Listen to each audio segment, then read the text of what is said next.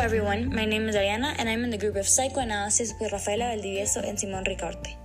When watching the documentary The Social Dilemma, our perspective shows many connections between reality and our unconscious mind, how technology is little by little overpowering humanity, creating people that can't think for themselves and are completely manipulated. Let's begin with psychoanalysis and with Sigmund Freud. He was basically the founder of this school of thought, and all of his ideas were very controversial at the time.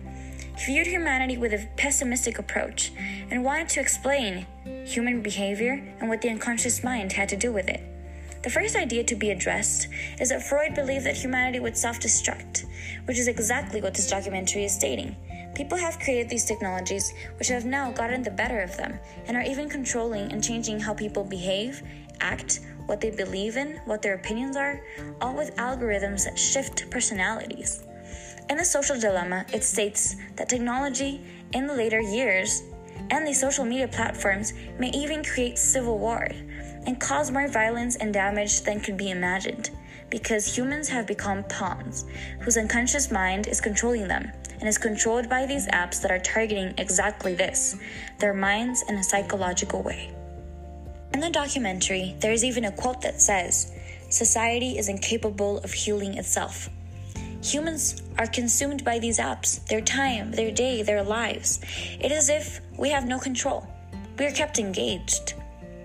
Something that Freud would say is that people are basically determined by their unconsciousness and their traumas, which is another thing to be addressed.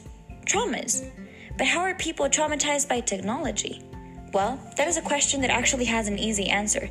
In the documentary, it is shown how girls are exposed to so much information and stereotypes that even leads to affect their self-esteem. This may seem small, but it is actually huge. These girls begin to have eating disorders, depression, and even suicidal thoughts due to this.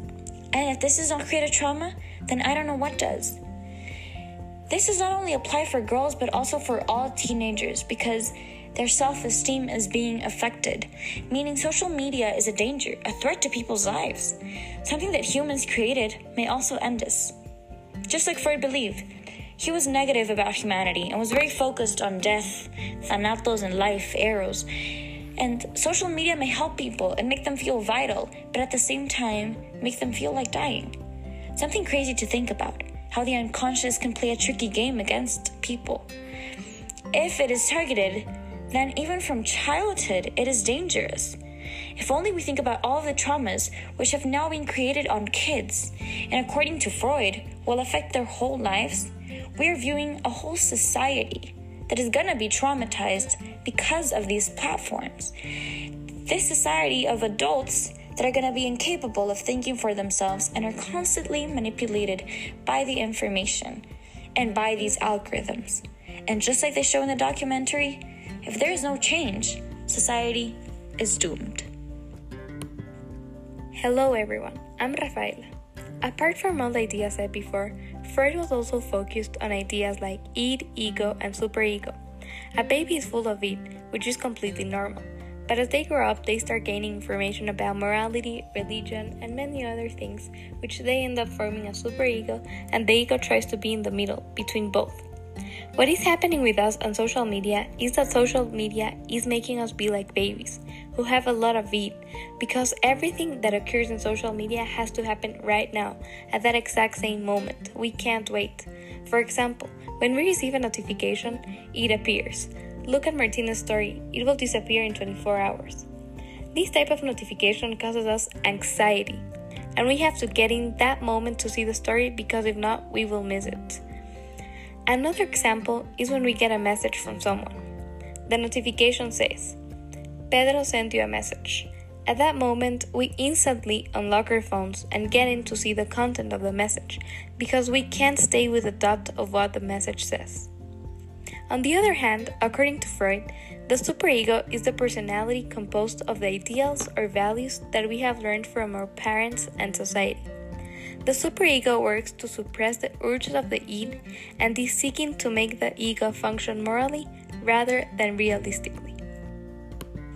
Also, the superego is what people think about us, But now we have so much information about what people think about us because of likes, comments, and stuff like that, which makes it super exaggerated and really bad. For example, in the documentary, they mention people who are having surgeries to become like the Snapchat filters, which is something ridiculous that social media is causing people to actually do crazy stuff because of their insecurities and because they are afraid of what people would think about them. On the other hand, the ego functions in the conscious and unconscious mind. It is a component of each person's personality and is responsible for dealing with reality. A term used to describe the ego recognition is strokes. Strokes are like the food of your ego. The more recognition it receives, the bigger your ego will be. The ego needs strokes to keep growing. If it does not receive the expected strokes, it starts to affect people's self-esteem. In the documentary, we can clearly see how a girl ego is affected when she receives a negative comment about her ears. So she starts to doubt about herself and her ego is extremely affected. Also, in the Social Dilemma documentary, we can see how social media affects the unconscious in various ways. To begin with, we can notice that these platforms use different strategies to keep users engaged. And all of this while people don't even notice they are being constantly persuaded to keep revising their social media. One strategy that is being used is not being able to see a picture that somebody sent us. We can see WhatsApp encourage us to open the app in order to be able to view the image we had received, causing users to stay in the platform checking stories and other messages. Users do this unconsciously for hours and feeling like it was just a short period of time. This can also cause for us to stop doing other of our daily activities, such as exercising and spending time with our family.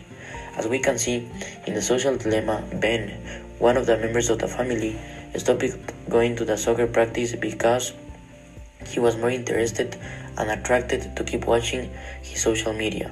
Unconsciously, people are becoming dependent of these media platforms.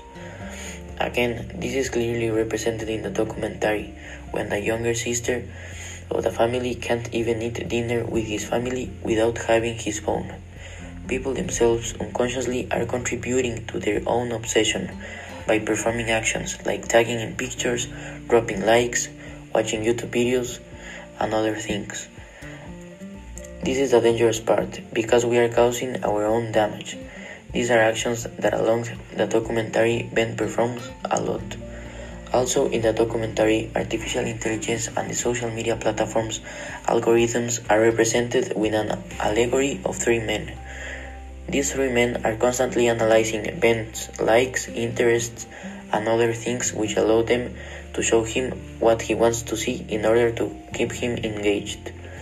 Due to all the addiction social media causes on their users, people start to gather information which is not always true, or it is but is not completely true. People are unconsciously being manipulated to vote for a presidential candidate or to gain a certain perspective by absorbing and believing all the information they are constantly addicted to. This is very negative, because individuals become believers of what they see, and later on, if someone has a different point of view, they will oppose without having critical thinking. People will be forced to believe more in their ideas, meaning that if they were leaning more against voting for Hillary Clinton, for example, they will receive ads and news about this politician and even become convinced of voting for her. Many other users may have been convinced by social media that the Republican ideas are the correct ones. To conclude, social media platforms use different strategies to keep people connected and online, causing people to become dependent of these platforms. Also, this causes users to put social media as a priority even before their own families or their health. Many individuals believe everything they see in the media, unconsciously living in the bubble created by these platforms, unable to see the other perspectives or eventually the truth. This great danger society should be fixed before it is too late. Thank you very much.